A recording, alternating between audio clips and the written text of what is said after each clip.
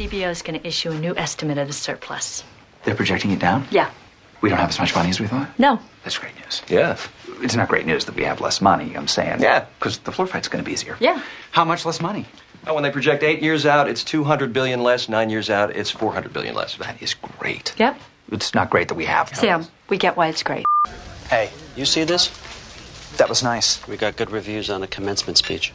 Yeah? From Maynard Wachtel, of all places. You got a second? He calls you and me the Batman and Robin of speechwriting. Well, I don't think he does. He doesn't, but he should, because that's what we are. Okay. Batman and Robin. Which one's which? Look at me, Sam. Am I Robin? I'm not Robin. Yes, you are. Okay, well, let's move off this. You bet, little friend. Listen, we're really not Batman and Robin. No, well, keep those identities secret. I'm Bruce Wayne, and you're my ward. Toby. Stick something. That's fantastic news. Yes. When is this real? This afternoon? The projections are lower? Measurably lower. I'm so happy I could spit. This is really the first administration in history to favor slower economic growth. Degrading orbital path, and it's now dropped off their radar, suggesting it's begun a rapid fall towards the Earth's atmosphere. Cool. No, it's not. What's the matter with you people? What'd I do? A thing the size of a garbage truck is going to be in a 2,000-mile-an-hour free fall, and no one knows where it's going to hit. I'm rooting for Zurich. Charlie, I've had it up to here with the Swiss.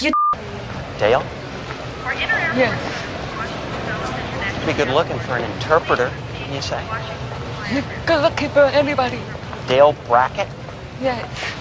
He's not a television detective?